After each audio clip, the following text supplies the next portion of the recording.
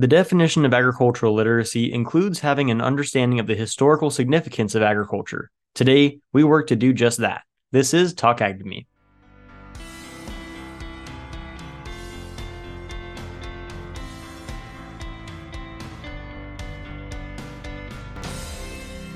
Hello and welcome to Talk Ag to Me, the podcast dedicated to improving ag literacy around the globe. I'm your host, Brendan Black, and in today's episode, we explore the history of agriculture and the historical significance of agriculture in all kinds of different societies. And to help us with this episode, we have our guest today, Paul Gallagher, one of the co-hosts of the History in Motion podcast. Paul was a great addition to this episode, brought a lot of insight from the historical significance portion of it, and it was a lot of fun. I think that you guys will really enjoy it. I hope that Paul enjoyed it. It seemed like he did. I really enjoyed it. So make sure you check Paul out and all of his stuff. I'll put it down in the description below. And also make sure you check out all of our stuff. For those of you who do not know, we actually just launched a Minecraft series that's actually going over similar topics to this same episode. We're talking about the revolutions of agriculture, which is actually talked about in this episode. So we're just hitting you with all kinds of history of agricultural knowledge in the past few episodes and series here. But go ahead and make sure you check out the Minecraft Ag Advancement series. Episodes are out every second Friday of the month. So hopefully you guys are enjoying those as much as I am. Also, make sure that you check out all of our social medias. You like, comment, subscribe, share, do all the things. Make sure, as we always say, you share not just with your online friends, but with your offline ones and your family as well. That being said, if you are interested in donating to help us out, you can go to our Patreon page. That'll also be down in the description below. But that's all I have for you guys this week. So I hope to catch you in the next one. And here's the episode. Yeah, thanks, Brendan. So my name is Paul Gallagher. I am what I would consider a very amateur historian, so not a classically trained historian by any stretch of the imagination, but someone who just loved history my whole life. And then friend of mine, we started talking a lot, and he had studied history in university and really wanted to actually get use of his history degree because most people don't have the luxury of using that degree kind of in practice. So we just kind of had a little bit of a chat and said, hey, let's maybe put a podcast together. And so we've created a podcast called the History in Motion podcast, where we feature a specific leader throughout history. And we try to look at like a decision or a series of decisions that they've made and try to put some nuance around if the decisions they made were good, who were they as people. But the most interesting part, I think, is looking at how people have grown up from humble beginnings all the way up to where they are today. And I think something that we're really guilty of doing is, this person grew up on a farm, skip over 15 years of their life, and then they jumped into politics, where I feel like there's so much that happens in that period of time and so much about how they can grow and learn as a person that I think we jump over. So when you kind of reached out to say, hey, let's talk a little bit about history, and it kind of clicked in for me that this will be a really interesting area for us to explore. Yeah, for sure. No, I appreciate you coming on and taking the time to give a little bit more of that nuance that I like to look for with some of these conversations. I think it'll be interesting to explore, like you mentioned, some of those kind of deeper details when it comes to some of the famous leaders throughout history. Are often looked over, but a lot of those details are what makes them who they are as a leader. And so I think that'll be interesting to dive into, especially as we talk into what some of those leaders' backgrounds had to do with, and some of those having to do with my area of expertise, which is agriculture. And so, as I'm sure quite a few leaders throughout history have been pretty prominent members of agricultural communities, especially as we go even further back into history, as some of those civilizations were almost entirely reliant on agriculture as their main form of food production, which, I mean, arguably agriculture is the way that we're entirely reliant on food production today, but it's different. Older civilizations, they were reliant on their own agriculture. Now we kind of outsource it. We have an individual industry just for agricultural production. We're not, each person doesn't have to grow their own food or have a specialized part of each individual town that is dedicated to agriculture for us to be able to survive. But yeah, I think it'll be fun. So let's jump into it.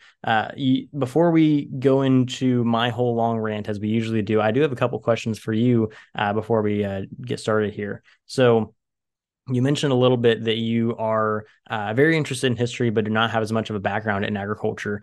Would you mind explaining what, if any, experience, knowledge, perceptions you have about the agriculture industry or anything within it? Yeah, I think so. I kind of grew up around, like, my dad worked for a company that did logistics for farming communities. So I'm in Ontario right now, and I grew up just outside of Toronto, and so there's a lot of agriculture in the area. So just kind of understanding a little bit about, how different communities are kind of set up around agriculture. And it's very interesting kind of around where I live. You have kind of cities and then it's like a road and then it's just farmland right after it. So some people are like living kind of right on the edges of it. But I know for me, like my perception of the industries is it seems like, every farmer, I wouldn't say is struggling, but it seems like it's very touch and go a lot of times. And there's a lot of challenges. Like, I don't know if it's a great example, but I watched Clarkson's Farm, the British show about kind of, he's a talk show host and then he has a farm. He's like, I'm gonna actually farm for real. And you kind of just see all the things that he goes through. And it's a bit of a silly show, but like you can actually see like some of the challenges they go through. So I know it's definitely an industry that's, you know, it's, there's I guess people who are trying to do it on their own versus kind of the big, more industrial operations. But yeah, I don't really know much else other than like we need it. If we don't have it, we're all in really, really big trouble. And we're so reliant. And I think, we go to the grocery store and we see there's food there and we take it for granted. I know it's something that definitely living in a city, you don't really realize the whole process that it goes through to kind of get from, the field out to the grocery store and then to your home. Yeah, no, I think that's really well put. And yeah, I've watched that show too. It is pretty entertaining, but it does highlight some real issues that farmers face on the daily, which could be on their own operation, some of the struggles that they go through trying to get their work done, or it could be something larger scale. It could be a market issue. It could be issues like you have a cow go down and now you can't sell that meat. So you're dealing with a loss in terms of your inputs that year. Or it could be that you have a new regulation that comes down and now you can't produce the things you wanted to produce because they didn't follow those regulations that year. And so there's a large variety of issues that agriculture faces. That it's interesting that that's the connection that you make with it is the hardships that farmers go through. I think that's really something that doesn't get talked about enough. And people think about farming, they typically think about, well, yeah, it's, it has to do with, cows, plows, and sows. And there's all kinds of different work that goes into it, but they don't really, not to say appreciate, but they don't really recognize some of the harder parts of the industry that goes into it. So that I like the way you put that. So you kind of answered my next question already, but I have another question for you, which is, what do you feel, kind of just from your own perceptions of it, what do you feel is the relationship between agriculture and modern society, as well as its role throughout history? I think today it's like I was just kind of saying, like it seems like almost two separate worlds in a sense. Like you live in a city and the food comes to you and you don't really ask many questions about where it came from. But in history, I think it was touching everybody's life unless you were maybe this super ultra rich living in a city. But even then, you still probably had part of your portfolio of things you owned was a vineyard or a large plantation or something to do with farming and agriculture that probably made you a lot of money. So I know like when we look at, history, it's everybody either started as every civilization, I should say, started as a small farming community and then grew from there. And there's like a really interesting connection. And I would love to look into it more one day, is just like how cities and civilizations grow based on their ability to farm well. I think is super interesting. And you look at like Rome, one of the reasons like Rome and like Greece and that and Egypt were able to grow so quickly was they were able to farm really well. You had the Nile River going through Egypt, and that was where pretty much the entire population lived. And they made it work, versus some other places took more time to kind of grow because they were relying on other areas to grow food for them. And then the logistics networks had to be built out. So yeah, I think we're almost at like a crossroads now where it was fundamental to pretty much every part of someone's life. And maybe, I don't know what year it happened, but then it just kind of came to a point where we got maybe really good at it and we didn't have to think about it anymore because we're not worried about famines or anything like that, like we maybe were, 100 years ago. So yeah, it's just been a really crazy change. And I love looking back in history because you kind of really realize that, there was a riot in this city and it was because it didn't have any bread because there was a grain failure in some area. And now the whole kingdom's, on fire. So, something small like that. So yeah, it's just very different. And thankfully we're not in those stages anymore, but yeah, it's very, very two different worlds that we live in now. Yeah, definitely. I think you highlighted some really important points there. One of those being kind of the focal point of my podcast here, which is at some point in history, we kind of became disconnected from the source of our food, whether it be because, like you said, we just got so good at making it that it didn't really need to be a priority for everyone to think about all the time, or whether it be for other reasons, such as, there were other jobs open that allowed people to kind of move away from that area, which I think it's a combination of things that kind of led to that. And we can talk about that as we go.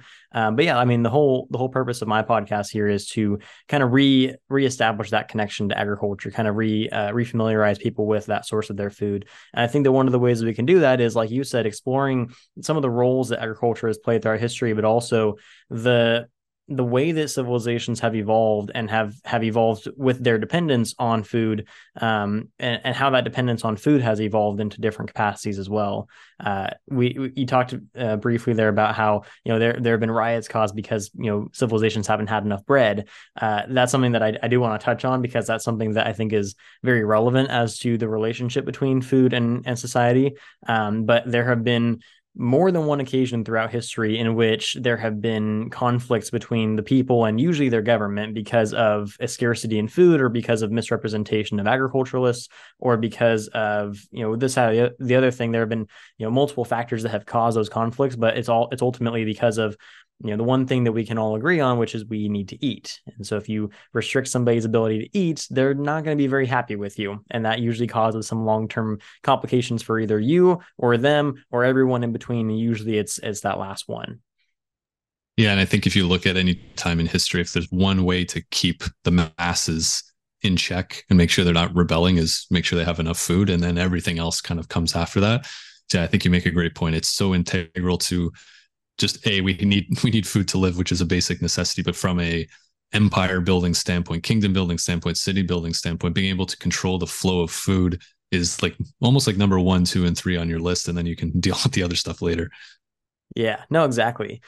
So I wanted to kind of highlight another point that you had brought up there, which is like your example you used was with Egypt on you know, the Nile, and how they built their entire civilizations on this one river. Do you happen to know why it was so significant that they built their civilizations on a riverfront? I think it's just, if you look at Egypt from a terrain perspective, it's a very dry kind of desert kind of setup. But along the Nile, you have this rich, lush kind of, you know, there's floodplains and different things. And it's just so easy to fish. Transportation is another thing. You can get things up and down the Nile really quickly.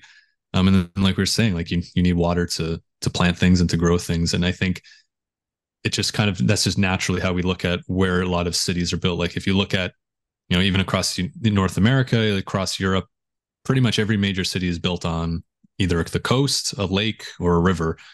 There, you rarely see just a city just plopped in the middle of land and they're like, all right, we're just going to throw it here, because those bodies of water are just so important. So I think the Nile, it's just, they say like the Nile gives life. That was kind of the Egyptians' way of kind of just a saying, I guess, they had around it. So it gives life because it has all the necessities of life, and then it allows commerce and different things to kind of flourish outside of just being able to sustain somebody from a day-to-day perspective. Yeah, no, I think that's a great explanation of it. And I like that the Nile gives life idea, because I think that's something that we kind of, like nowadays in society, we don't really look at it that way. Like the environment and the nature, the natural resources that we use are the reason we're able to do whatever we can today. And that's something that older civilizations definitely picked up on that we have forgotten over time. But no, I think that you're absolutely right, that that's kind of the foundational reason as to why they saw that as such a beneficial area, is because, like you said, Egypt's very dry. You need water to grow crops. It's not a difficult connection to make, that you should probably build your civilization near water if you want to grow crops. But no, I think that's awesome. If you don't mind, I'd like to give you a little bit of history lesson in terms of agricultural development throughout societies. Yeah, let's do it. All right. So I've touched on this very briefly in previous episodes, but I want to go into a bit more depth today, because I've since learned a few more things about this whole timeline, because of a new series that I'm doing on my show right now. Which if you go on my YouTube, then you'd see I'm doing a Minecraft playthrough where I explain the evolution of agriculture throughout society as I build societies along with the crop evolution in the game. But anyways, the evolution of agriculture over time has been very exponential. So it started off extremely slowly, and now it's evolving so fast we almost can't keep up with it. So there have been 3 revolutions of agriculture recognized throughout history, but in my opinion, there's about 5 of them. And we're going to go into that in just a second. But the origins of agriculture date back about 12,000 years. That's the earliest point in which we've been able to recognize modern practices of agriculture being used. And it was way back, and it's kind of It's not clear where it started. It seems to be that several different areas all started producing food the same way at the same time. So, somewhere around 12,000 years ago, you had a bunch of different nomadic tribes all on different continents that all started farming around the same time, almost coincidentally, to a point where it's a little weird. But that this was called the Neolithic Revolution. So, we evolved from the kind of hunter and gatherer mentality and lifestyle to more of a sedentary farming, civilization setup. We were no longer reliant on just going out and finding our food. Now we can domesticate it and grow it ourselves.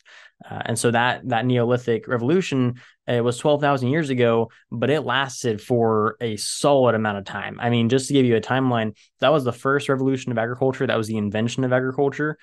We didn't have another revolution, another big major change in agriculture until the 1500s. And so for that entire gap of time, we had a solid, there was a lot of evolution in agriculture, but there was not much revolutionary change. And so what that basically means is our technology and our understanding and our usage of the land for agricultural production did not change very dramatically, because that entire Neolithic revolution consisted of a few things: domestication of animals, domestication of crops, and the establishment of very basic agricultural tools. And I'm talking like hoes and pitchforks and like just the kind of stuff you may see like in like we mentioned earlier, the Roman Empire. The kinds of tools that they may have used in their farming operations were very similar to the kinds of tools that the earliest civilizations used in their farming operations. Like irrigation technology and different watering systems evolved over time, but again, nowhere near the level of evolution that would be required for us to be considering it a new age of agriculture. So that was kind of the big thing.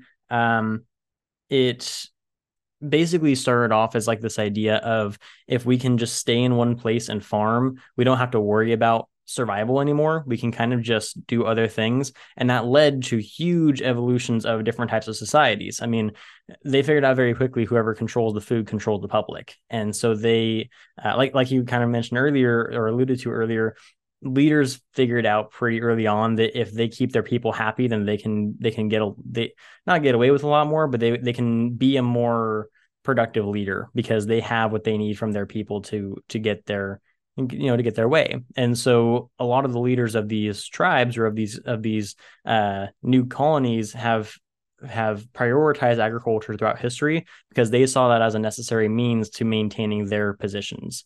That's why a lot of the greatest kings, a lot of the greatest rulers, a lot of the greatest emperors prioritized agriculture in their civilizations. And the second they took their eye off the farms, things just fell apart.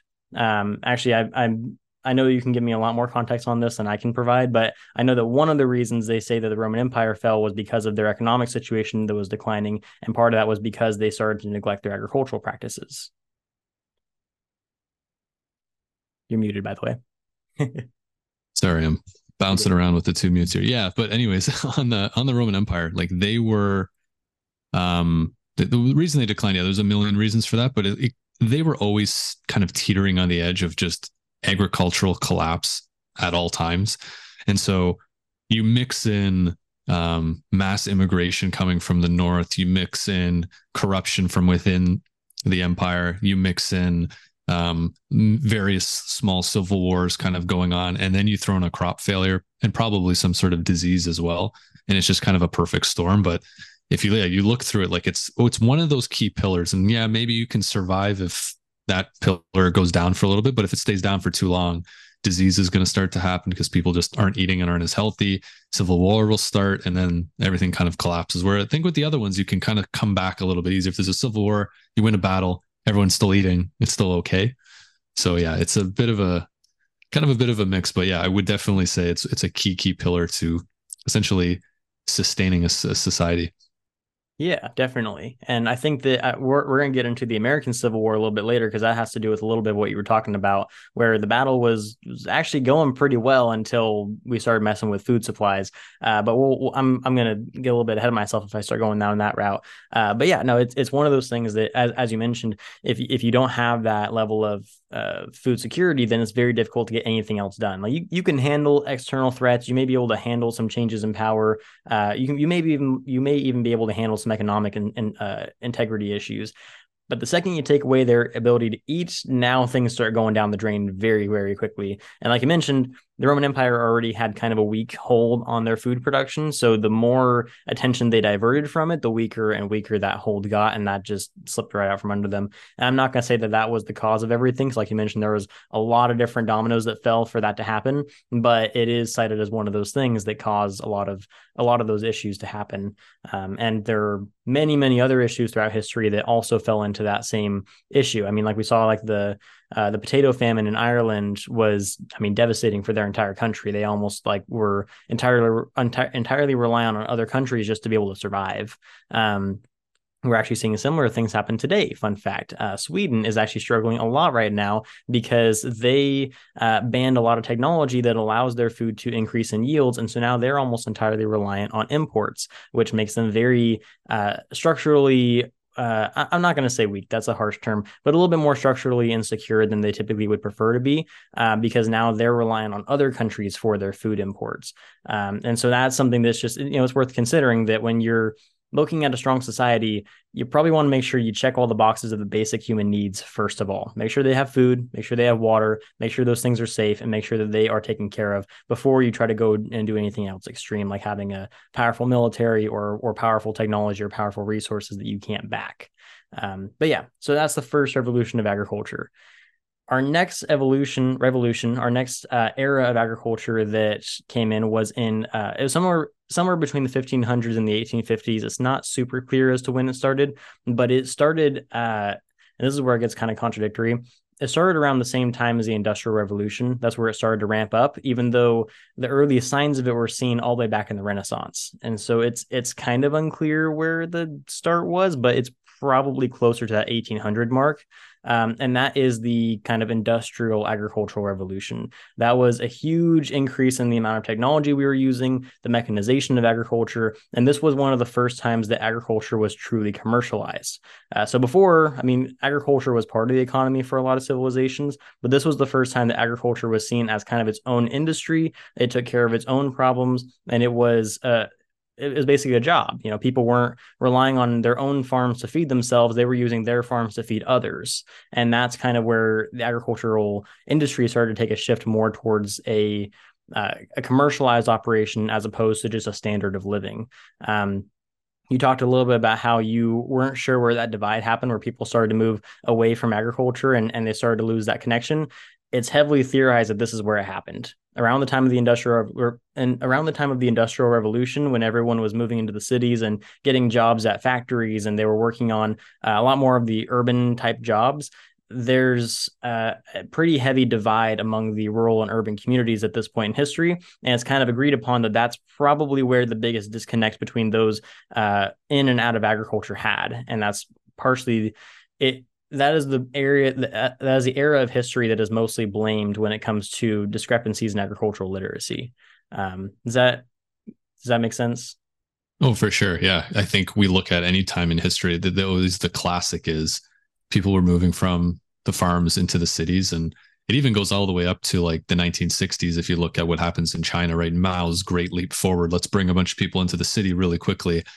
And then they did it too fast. Then you have a famine because there's not enough people to make food. So yeah, it's definitely something that I think you saw more kind of in the Western world, like maybe like England would kind of be probably like, you think of like 1800s London would kind of be kind of the first really mass migration of people into cities in that industrial revolution kind of world. But yeah, and it would even argue it's still going on today in some countries as, places start to industrialize more. But yeah, I think that totally makes sense from a starting point perspective. Yeah. No, exactly. And even, I mean, you mentioned it's still happening today in other countries. It's still kind of happening in our country to a certain degree. Less than 2% of people are actively involved in food production today, and that number is shrinking every day. So we're trying to get more people employed in agriculture, but a lot of them are moving more towards those urban jobs. And it's not that that's necessarily as much of an issue as it used to be, because we've gotten really good at producing food to a point where we don't need to really worry about it as much as we were, but it's still a concern that we're not having enough people replacing those producing the food to continue that production scale. I mean, plus it caused other issues like the Dust Bowl. I mean, that was shortly after the Industrial Revolution, I believe, right? What year was the Dust Bowl? There's Uh, video of people talking about it when they're really old. So I'm trying to think like when did television come in? So I would say probably early 20th century if I had to guess. hmm.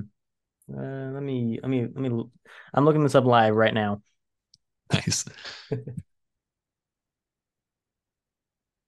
Yeah, so the Dust Bowl was in the 1930s, 1930, Okay. 1936. So yeah, this was after the Industrial Revolution. I thought so. I should know that because, it's a pretty prominent part of agricultural history. But Yeah. anyways, I my brain is a little bit scattered. But yeah, so it even is believed to be the cause of things like the Dust Bowl. A lot of these environmental insecurities that we've had are because of this extreme mechanization, extreme commercialization of agriculture very quickly. And the big move to urban settlements caused a lot of the farmers to kind of pick up their slack a little bit more and do even more work than they were already doing, which caused even more environmental damage, even more industry insecurity because they were now having to do practices to basically make up for the lack of manpower and increase the production rates. And that just caused a lot of complications. We did not have the technology we have today to be able to do those things safely and securely without causing too much damage to the environment or anything else around them.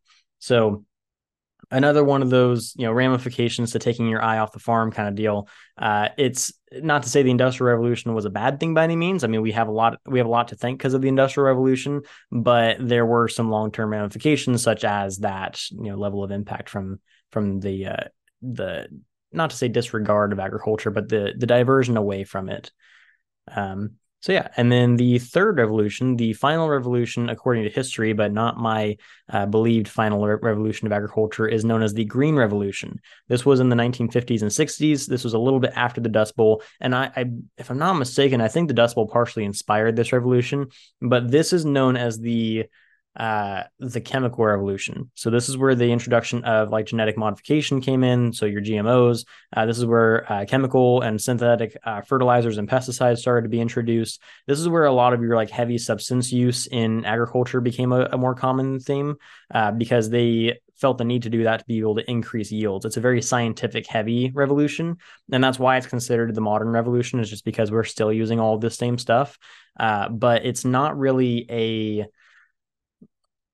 I'm not going to say that we're not in the green revolution anymore, but we've kind of evolved past that technology now. Like we still use it, yes, but we've adapted other methods to be able to supplement it, so it's not entirely reliant on those types of technologies. That's why I argue that we're actually in a crosshairs between a fourth and fifth revolutions that I'll talk about very briefly here in a minute. But yeah, so the Green Revolution is by far the most controversial of the agricultural revolutions because it caused the most public perception issues with agriculture because people don't typically trust GMOs and chemical pesticides and fertilizers and all of those things. Partially out of a fear of not knowing what they are, but also partially because there was a little bit of abuse of them back in the day when they were first being used, and that kind of left a bad taste in people's mouth. Yeah, you had Yeah, you something have you want. one chance at a first impression, right? And if it doesn't go well, yeah, no, I hear Exactly. you. Yeah, and I think like so, like I'm an engineer, so I kind of like look into a lot of this stuff just out of interest. And Mhm. you know, people I talk to about GMOs, it's like I want no GMOs in any of my foods, and then I'll be like, well, have you ever had a banana? And they'll be like, yes. And I'll be like, well, what? There's no seeds in a banana, so that's technically genetically modified.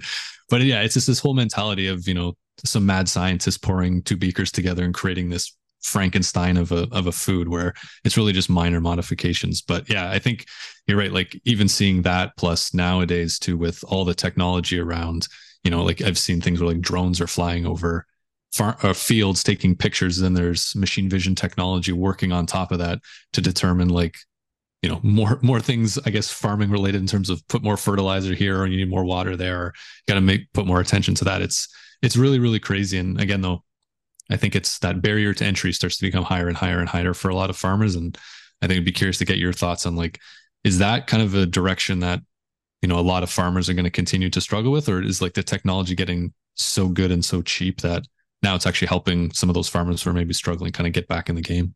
Hmm. Yeah, no, that's a great question, and I'm glad that you're going that direction because that's actually the next direction I was going too. So the kind of what I'm considering the fourth revolution of agriculture, my theorized fourth revolution is the automation revolution. So it's exactly what you're talking about: the integration of drone technology, of precision agriculture, of these new advanced forms of technology that allow us to be more precise, more accurate, increase our yields with using less resources. All of those things you described. And to answer your question, it's farmers are going that route to a degree, but it's a slow adoption. So it's by no means are they like, tomorrow they're all going to be using drones. We're starting to see it more and more. It's kind of following a similar path as the revolutions themselves. It's a bit more exponential. So as more farmers adopt it, more of their neighbors see them using it and want to try it out themselves, and so it's becoming a bit more popular. But the like you mentioned, the price and the lack of research supporting this technology is making it very difficult to adopt. It has in more recent years become more accepted as something that they want to adopt, but it's still getting to the point where it's affordable and accessible to them. But what they are doing to help with that is some of these companies that are producing this technology are actually non-agricultural companies. They're coming from Silicon Valley, they're coming from Texas, they're coming from different areas where they're very prominent in technology, but they don't understand agriculture at all. And so those companies realize they're starting to realize like the difficulty with demand, because they know the farmers could benefit from the technology, but the farmers don't want the technology. And so what they're doing is they're creating partnerships with these farms to allow them to use the technology for extremely cheap or even free for the purposes of demonstrating that the technology works. And that way more people will start to adopt it. And so it's becoming more popular. It's becoming more affordable because of initiatives like that.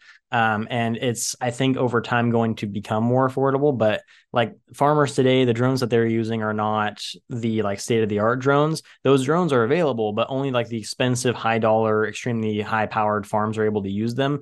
Your average, small farm around the corner is probably not going to have a drone, just because for one, they probably don't need it for their size of an operation. And for two, if they can afford it, they're probably going to invest that money into something else for their farm. But I hope that they adopt more of that technology soon. I love that kind of stuff. I've had several episodes talking about autonomous tractors and self-flying drones and all the precision technology that goes into it, the robots that can pick fruit and can milk cows and do all the things.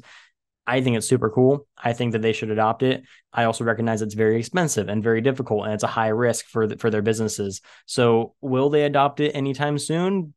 It's hard to say. I think that there's a higher chance that they will as time goes on, but I don't think it's going to be like an overnight deal. I think it's going to take some time for them to learn to trust that kind of stuff, especially as younger generations start to come in. Yeah, I think that makes sense, especially with farming being I guess it'll look like a family operation a lot of times, where it's grandfathers, fathers, sons, daughters, mothers, grandmothers, all that kind of stuff coming together. And yeah, you have like, I could see like, yeah, a lot of the younger generation trying to get the older generation to adopt some of this technology, and there's always friction there with it in any industry that you work with. But yeah, I think it's an interesting time, just with things are just getting so much more cheaper from a technological perspective. But you're right that coming from Silicon Valley to maybe the Midwest of Canada, or even to United States, trying to kind of bridge that gap will be really, really challenging. So yeah, it'll be an interesting future. Yeah, for sure. And that kind of brings me into my next and final revolution here for agriculture, which is the regenerative revolution. So this, I believe, is actually working in tandem with the automation or technology revolution. And I believe that both of these started within the past probably 10 to 20 years. Like this is a very, very recent discovery. And I think this is why it hasn't been documented yet, because we have two separate revolutions occurring simultaneously. And at times they cross paths and other times they don't. But essentially, the regenerative revolution is kind of the alternative to what you propose with the technology. It allows farmers to increase their yields and to mitigate their damage while maintaining all of their production practices, but they don't have to incorporate technology. They can do it with just their practices. So some of these regenerative methods include like minimal tilling, so they're not tilling the ground quite as much, a lot more crop rotation, or even the lack of crop rotation. Instead of pulling out crops and putting in new ones, they're plowing those crops into the ground and allowing the soil to absorb those nutrients, and then they're planting crops on top of them. And so the idea of regenerative agriculture actually goes all the way back to the first civilization to ever start farming, and it goes back to that example we talked about with the Nile. It's all about preservation of the soil health. So the first civilization, I meant to mention this and I forgot to. The first civilization, when they established their first farms, realized that the reason why it's best to build their farms near water is partially because, yes, they need water for their crops, but also the soil that is near water is much higher in nutrients than any other soil around. So I live in the Central Valley of California. I'm at the bottom of the biggest bowl in California, and my hometown used to be the bottom of a giant lake. that's why our soil is so much more fertile than almost any soil in the Midwest or almost any soil in the rest of the world. And that's because whenever water sits on top of soil, it introduces a ton of microbiology. So like you have all these microorganisms and like all these different, bugs and things that are getting incorporated into the water. And that water then seeps it all into the soil, and soil is made up of microorganisms. And so when you have all these interconnected networks of microbiology, it creates a healthy biome, a microbiome in the soil to maintain a strong nutrient bank for any crops that are grown in it. And so having crops grown near water sources is actually even better than supplementing the water yourself, because typically that water is going to enrich the soil as it flows from a natural source. And so regenerative agriculture focuses on that idea of how do we make the soil as healthy as possible instead of how do we increase our yields as much as possible, because it's based off the idea if we take care of the soil will take care of us. And so that's kind of it's a very old idea. Actually, one of the first pieces of written text ever discovered was depicting the relationship between civilization and soil, and it showed that humans like almost praise soil as if it were some kind of deity. And so it kind of brings back that idea of we used to love the soil. We kind of forgot that. So let's go back to loving the soil, and if we combine that with our new technology, maybe we can make stuff even better by having increased yields, by having decreased inputs, and we can use the technology we have without having to use all the expensive fancy stuff, because we're not trying to do everything we were trying to do before, because we're actually lowering some of our inputs with our regenerative methods. So I know that was a lot that I just threw out there, but that kind of wraps up the final revolution, and that's like the full circle model of where agriculture has come from and where it's going now, and where I think the technology is going to play into all that.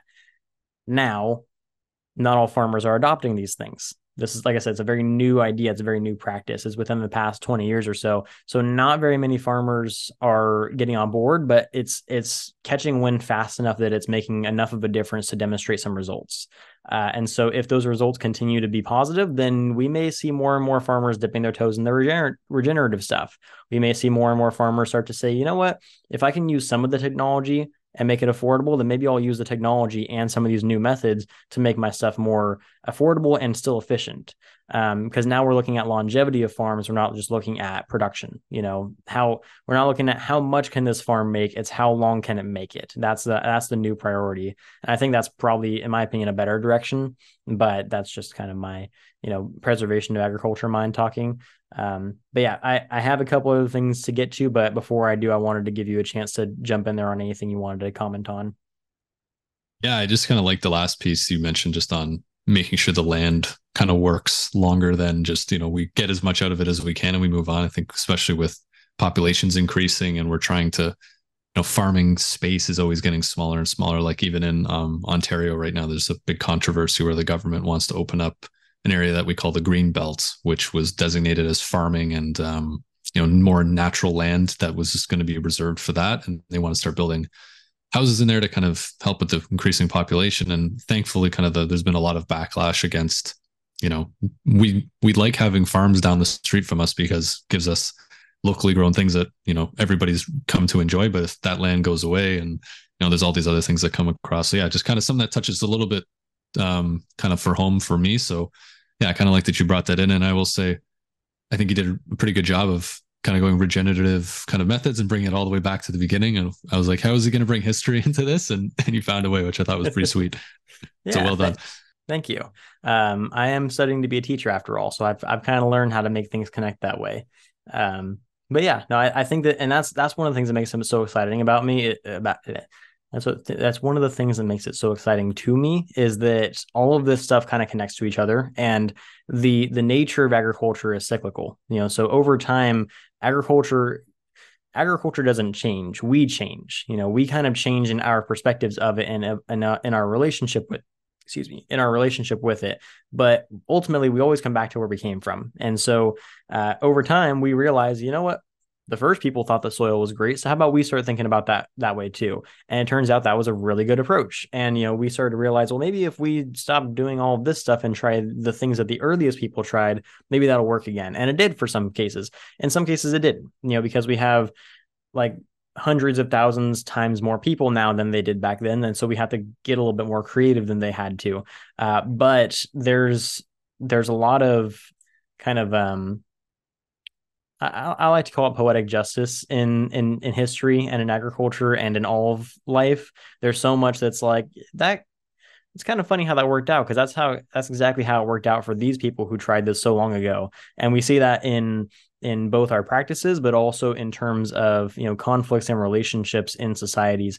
As I'm sure you've studied through history, there have been things that are like, you tried that and you knew that somebody else tried that and it didn't work out for them, yet you thought it would work out for you. Why are you stupid? And so it's just one of those things that's like, I mean, we talked before about people using agriculture as kind of like a weapon against the people, and that's a very common recurring theme throughout history in almost every society that has failed. It's that, you know either, this is kind of my observation, you can completely disagree with me here as someone who's probably looked into this a little bit more than I have, but I think that civilizations typically have two paths that they follow. Either they get really, really big and then they crumble to the floor because they weren't paying attention to the things they needed to pay attention to, or they get eaten by another civilization. Or eaten's a strong word. They usually evolve into a different civilization. So like, you don't see civilizations die because they just stop existing. It's usually because they did something wrong or because they felt the need to evolve, and so they changed into something else. I mean, that's kind of how life works, right? You either die to the things that stop you, or you find a way to evolve around them. And so, like, for a lot of civilizations, I think that they have evolved to accommodate for some of those issues that they face, because they found new and better ways to grow food, to store water, to maintain safety against natural disasters, to have better political systems that allow them to remain all taken care of and safe. And in other cases, you have stuff like we mentioned earlier, the Roman Empire, who just got really big and really powerful, and then they completely neglected all the things that made them big and powerful, and they fell apart.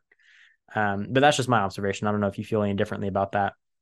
Yeah, I think it's a case by case basis, but I think that the adaptation part is the key thing. Like if you look at something like Britain, I think is a good example. They were the first to kind of really move towards more of a somewhat democratic society where you had at least some power to the people. You had private businesses being able to open up different types of industries that weren't just always controlled through the government. And obviously had a lot of issues along the way that had, allowed them to really expand out and, build out their whole colonial empire, and then have the ability to shrink it back down when, after World War II. But yeah, it's like even something too, I think about of like adapting is like, we look at farming and slavery, I think are two big things that we've come across a lot and kind of what we've been studying. And Britain being one of the first countries to ban it outright, you could kind of start to see almost like you don't have this cheap labor anymore, or essentially free labor that you can go to. You're going to have to start innovating and start to be better at your practices. And I think we start to see that with countries and civilizations that maybe do something that's a bit more progressive and maybe hurts them in the short term, but really works for them in the long term. And so I think like part of the reason we look at the Civil War, right? The North is so wealthy.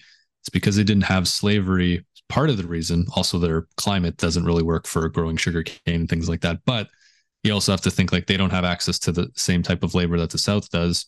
So they can start looking at other ways to innovate in other industries that are going to come up where the South a little bit more stuck in their ways and eventually crumble and die or kind of get amalgamated back into the Union. So yeah, it's a very interesting kind of observation, I think, because yeah, evolve or die really at the end of the day works for companies, works for civilizations, and sometimes even for people, right? If you don't evolve to the new world, your old job may not exist anymore. And in the farming context, right? If you don't evolve to some of the new technologies or some of the new methods, you might get left behind. Yeah, no, that's really well said. And that's something that I think it's much truer than people tend to realize. I mean, even like you mentioned in the farming perspective, that is something that we deal with a lot. Is people are concerned about increasing the technology usage may decrease the number of jobs that are available, which there's a few different reasons why that's not the case. First of all, like you said, it's very easy to adopt these new jobs as potential careers. And second of all, we're having a really hard time filling the jobs that we need for the farming industry anyways. So why not just use technology to fill those roles anyways? But beside the point, going back to an example that you brought up that I wanted to highlight again, which was the American Civil War. I talked about that a little bit earlier. And you kind of just talked about it there. That's that same idea of like, like the South had the better farming practices, but the Union had the better strategy in some cases, and it just kind of worked out that the South just did not win that one. One of the primary reasons why the South went down as fast as they did is because the Union started to cut off their access to their farms. They said, you know what, we realize the South, their strength is agriculture. Maybe we should cut off that leg. And so they burned farms, they cut off their access to the ports, so that way they couldn't export or import anything. They destroyed a lot of their agricultural operations. They freed livestock, they stole livestock. Not to say that they played dirty by any means, because that's, it's war, those kinds of things happen. But it's worth mentioning that the South, that was actually having a pretty fair fighting chance until all of their agriculture was gone. And then all of a sudden their economy just fell apart and they had nothing, they had no leg to stand on. We've seen that happen in a lot of different cases. I mean, it's interesting that it kind of worked out in the reverse with the South, because typically in a lot of civilizations you see the opposite happening. If a powerful entity cuts off food from a powerful group, then that group usually just gets stronger.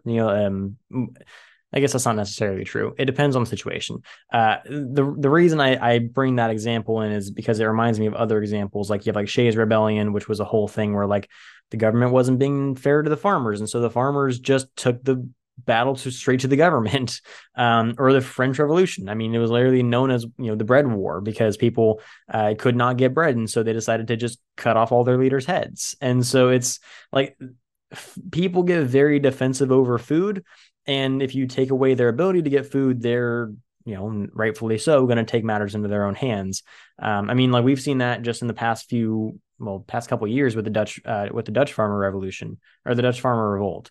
In a lot of like the Dutch countries, or a lot of Dutch countries, in that area of the world, there have been multiple governments that have been very hard on their farmers and very hard on their people. And so the Dutch have revolted against that and have not allowed them to inflict some of the regulations that they've been trying to inflict, have not allowed them to limit some of their practices of farming. And so it's just one of those things that we've seen throughout history of, if you try to cut off somebody's ability to farm or get food or have access to, available and affordable and safe food, they're going to take matters in their own hands, and they're probably not going to like you very much. There's this kind of idea that food is transformative, and that if you're in a bad mood, you should probably eat because it'll make you feel better, because we have this relationship with food, that food just makes us feel better about things. And that if you're, if food just has a way of making us like kind of calm down and enjoy our lives.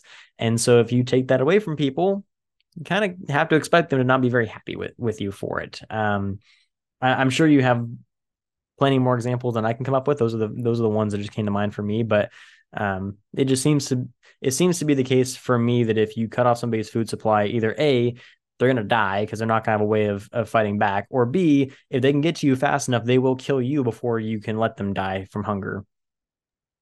Yeah, that's it in a nutshell. I think the one thing is, I think it's very rare that you see like a full cutoff of food supplies. What I find is it's like disruptions in certain ways. So you'll see things like, and I go back to the Roman Empire. The emperor's biggest thing was they had to have grain subsidies. And if they didn't have those, to kind of control, and they'd also have like strategic stores of grain as well. So when the price went up because there was a crop failure in Sicily, or a shipment from Egypt got lost at sea, the price would spike. And these are peasants who don't have much money.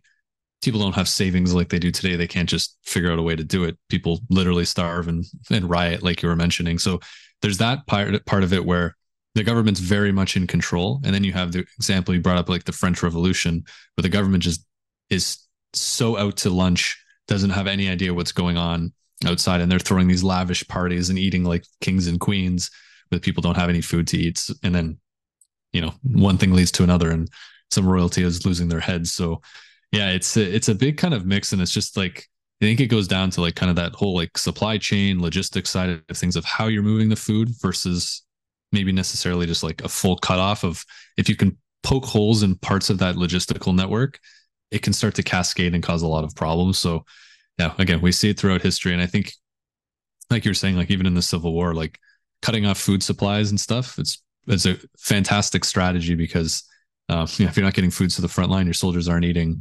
They're not going to perform very well. And it really, I think it was Dan Carlin talks about this, who's like the number one when it comes to history podcasting. He says a lot of times when it comes to war, the country or the civilization that wins, it's not the one with the best general. It's not the one with the best troops. It's the one with the biggest industrial power behind them.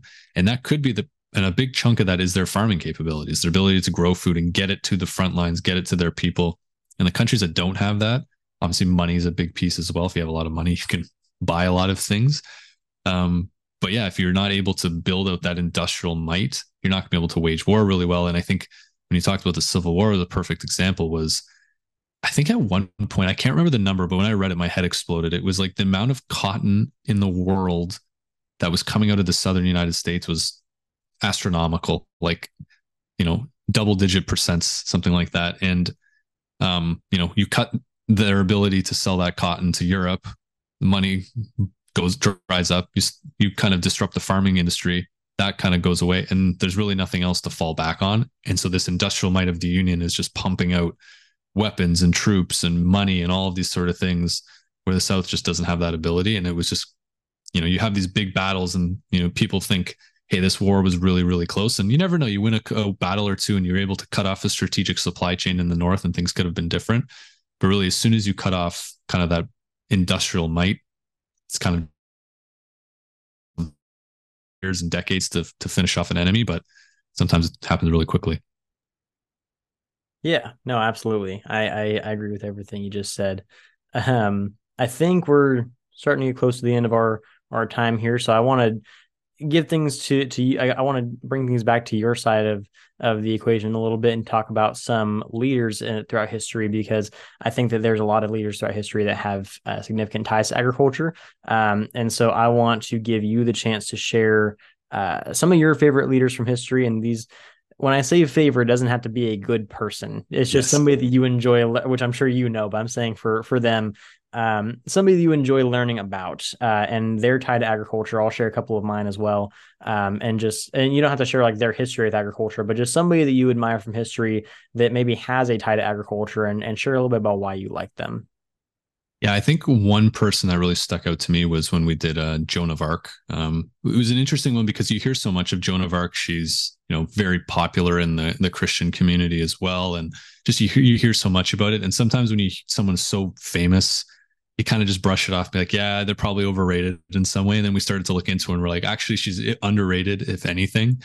But she was the classic, grew up on a farm like every peasant back in the day. And back in medieval France, if you grew up on a farm and you weren't part of the nobility and you weren't part of the clergy, which was like the church, there was no future for you outside of maybe a military career. Especially being a woman, there was definitely no chance she was doing anything. But she just had this charisma where she was able to, learn whatever she learned kind of through her life, growing up on a farm, learning from her parents, and then being able to pull herself out of a world where she didn't really know much else, to within a few years leading French armies against the British and winning battles, and then to a point where she's helping the King of France regain the throne. Like, it's just a crazy piece of this modest farmer who's just helping her parents out on a day-to-day, this kid who then flips within a couple of years and just becomes one of the greatest military leaders that we've seen, and dies so young, kind of losing it a little bit, kind of, I think, near the end. But yeah, she's definitely someone I admire. And then I think the other one's got to be Harry Truman. I think Harry Truman, he doesn't hit his stride until he's much older in life. So he grew up on a farm, spent a lot of time farming. I think when he went to war in World War I, came back, continued farming, tried to open a business. I think the farm failed, another business failed, and just like failure on top of failure, and just kind of got lucky.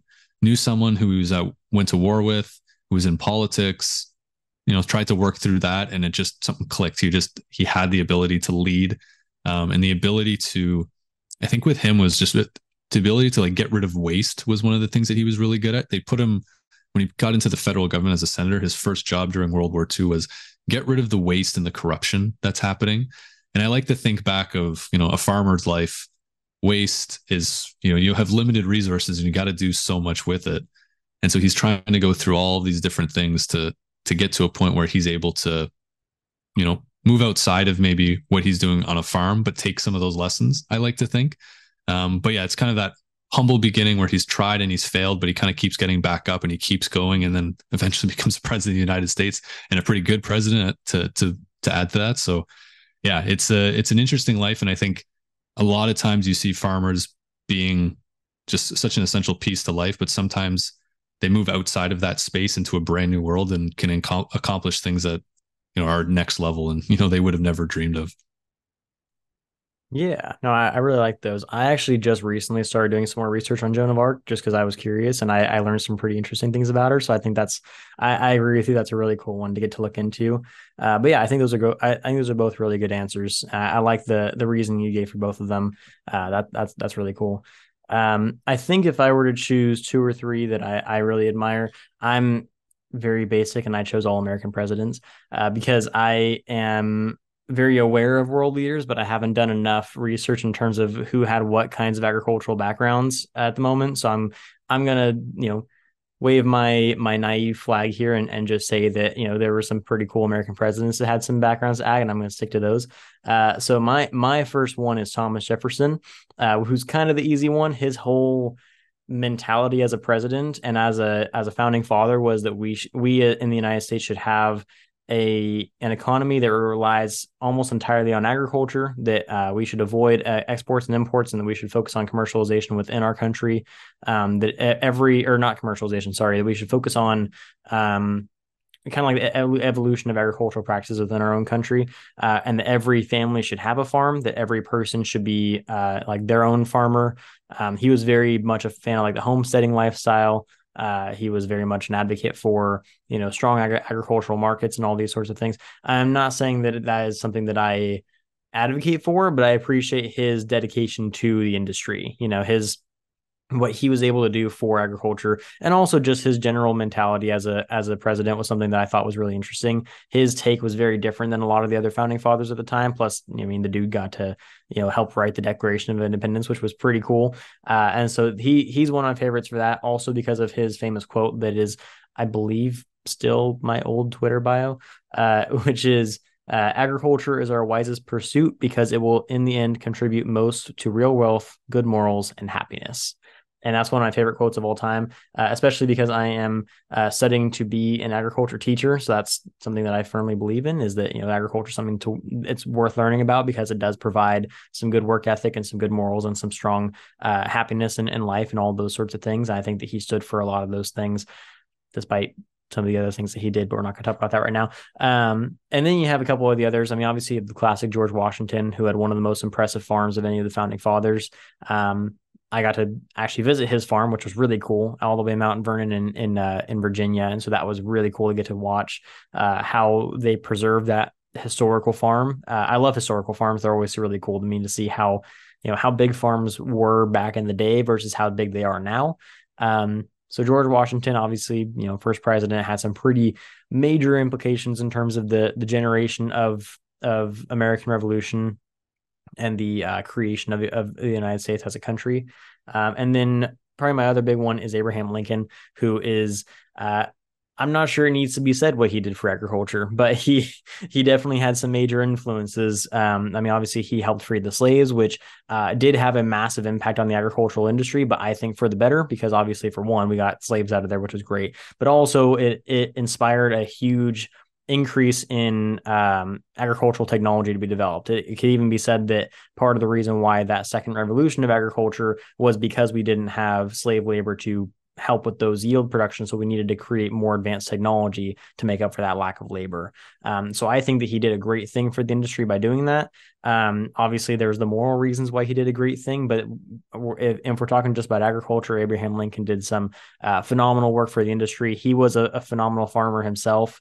And he was, I mean, from a very rural background, he's one of the few farmers that wasn't like a natural farmer. He's one of the few presidents who wasn't like a natural politician, like world leader, country, like hero, kind of, gladiator in the battlefield kind of thing. He was just a guy, he just came from a simple farming background. He was very much just like a Southern boy, just kind of awkward, kind of gangly. It wasn't super, like conventionally like charismatic. He was kind of just there, but he did his job and he did it well. And so I appreciate him for that. There are many world leaders that I admire and that I appreciate, but I'm not going to speak on them because I don't know enough about them at the time to not sound stupid on them. So yeah, but that is those are all the things that I wanted to talk about today. Paul, I want to give you the chance to share anything else you wanted to talk about, and I'll give you a chance to plug your stuff again too in a minute if you want to do that as well. Yeah, definitely. I think I'll just kind of summarize kind of what you said. I think picking American presidents, I think when it comes to farming is just, it is the easy answer, but there's a reason it's an easy answer. I think because it's so ingrained in the American culture. And I think you mentioned about Jefferson being so, we got to have an agricultural kind of business mindset. I think it goes back to American isolationism from the beginning of the country, just understanding that they don't want anything to do with this old world and we just want to figure things out for ourselves. And like we've talked about, if you can grow your own food, that makes that process a lot easier. So yeah, I think it's really cool. And then just it shows kind of the ideals of America and how America is able to say, like, look, you can be a farmer and you don't have to be part of the nobility or part of the clergy to make a name for yourself. You just have to have the will of the people. And I think even when we did our episode on Lincoln, we talked a little bit about how he was the first to kind of use like radio and different things to help with his political campaign. And part of his campaign was, I'm an everyman. I'm a farmer just like you. And I know how hard it is to, get up at the crack of dawn and go to bed when the sun goes down. And it's a tough life. And I'm here to kind of fight for those things. And it made him wildly successful. So yeah, I think, yeah, it's just kind of cool to see, like we say, humble beginnings, but like, it's just being able to kind of not forget where someone like Lincoln came from and he can kind of bring it back to everybody, which I think is pretty awesome. So yeah, I think it was a good kind of bunch of picks that you had. And I think, I learned a lot today, kind of just listening to you a little bit about the history of farming. And I think, yeah, we'll definitely not maybe brush over, hey, they were a farmer and then move on to the next thing. Cause I think there's a lot more there, but, in terms of plugging stuff. So we have a podcast called the History in Motion podcast. We release a new episode every 2 weeks. You can find us where you find your podcasts and, yeah, we're going to keep pumping out episodes and maybe we'll have to look at doing a great leader in farming at some point down the line, I think is only fair. Awesome. Yeah, no, that'd be great. If you guys need any help with that episode, you let me know. Absolutely. And if you need any help with episodes regarding public speaking, let me know on that too. I have studied a lot of political leaders, but mostly from the public speaking perspective. I've read a lot about Churchill and Lincoln and their actually what you talked about, his whole, like, I'm not, I'm very much just a common man. I stand for all of you kind of thing. I love that whole aspect of his personality. But yeah, so anything you want to do regarding, charisma, public speaking, or agriculture, I'm your guy. Amazing. I appreciate that. Yeah. But yeah, so make sure that for any of you listening, you go and check out Paul and his co-host's podcast. I'll put the link down in the description for that. Once again, it was History in Motion. You got it. Cool. Yeah, I'll make sure that is linked down in the description so you guys can check that out. And I'll share all the links and everything on social media as well, so that way you guys can go find them and give them a listen. Because I think it'll be a really fun podcast to get into. I am going to listen to an episode after this. My weekend has been a bit hectic with starting my new student teaching position, so that's been a little bit on my mind, but now I have a bit more time to catch up on your guys' episodes. So I'll be doing that, especially listening to the Abraham Lincoln one and the Joan of Arc one. But yeah, so that's all I have for you guys. Thank you so much. Thank you, Paul, for joining me today. It's been a pleasure to get to talk to you. And I also learned a few things from you. So I appreciate that as well. Awesome. Yeah, the feeling's mutual. Thanks so much for having me. Yeah, definitely. And thank all of you so much for tuning in and listening. And if you would like to learn more about either history or agriculture or any of those things, then go check out more of my episodes as well as Paul's episodes. If you want to learn more about the revolutions of agriculture, like I mentioned, you can go check out the new Minecraft series that we have going on. So you can go watch that. And I think that's all I have for you guys. So I hope to catch you guys in the next episode. And don't forget, if you ate today, thank a farmer. And people say history isn't fun. Look at that. What a great episode. Thank you so much, Paul, for being such an amazing guest. I hope you had as much fun with this episode as I did. Be sure to check out Paul's links down in the description below to go listen to the History in Motion podcast. If you enjoy educational podcasts, or if you're a nerd about history like I am, you're going to have a blast with his podcast. So I definitely go recommend checking them out. Also, Make sure you go down in our description below to find all of our links for all of our social media if you want to follow us or shout any episodes out for that you want us to cover, but either topics or guests or both. Or if you want to be on the podcast, be sure to do that as well. Also, once again, another reminder, check out the Minecraft series on the YouTube channel right now. That is youtube.com/talkagtome. You can go check us out as we advance through the various revolutions of agriculture, just like we talked about in today's episode. We also have all of our links down there for anything you want to do. Make sure you like, comment, subscribe, share, follow, do all the things. And as usual, share with not just your online friends, but your offline ones too, and your family. And if you want to donate and help out, the Patreon link will be down in the description as well. It is always appreciated, but never required. I think that's all I have for you guys this week. So I hope to catch you guys in the next one in 2 weeks. Make sure you check out last week's or a couple weeks ago's episode if you haven't already. But thank you all so much for the support and for joining me on all of this.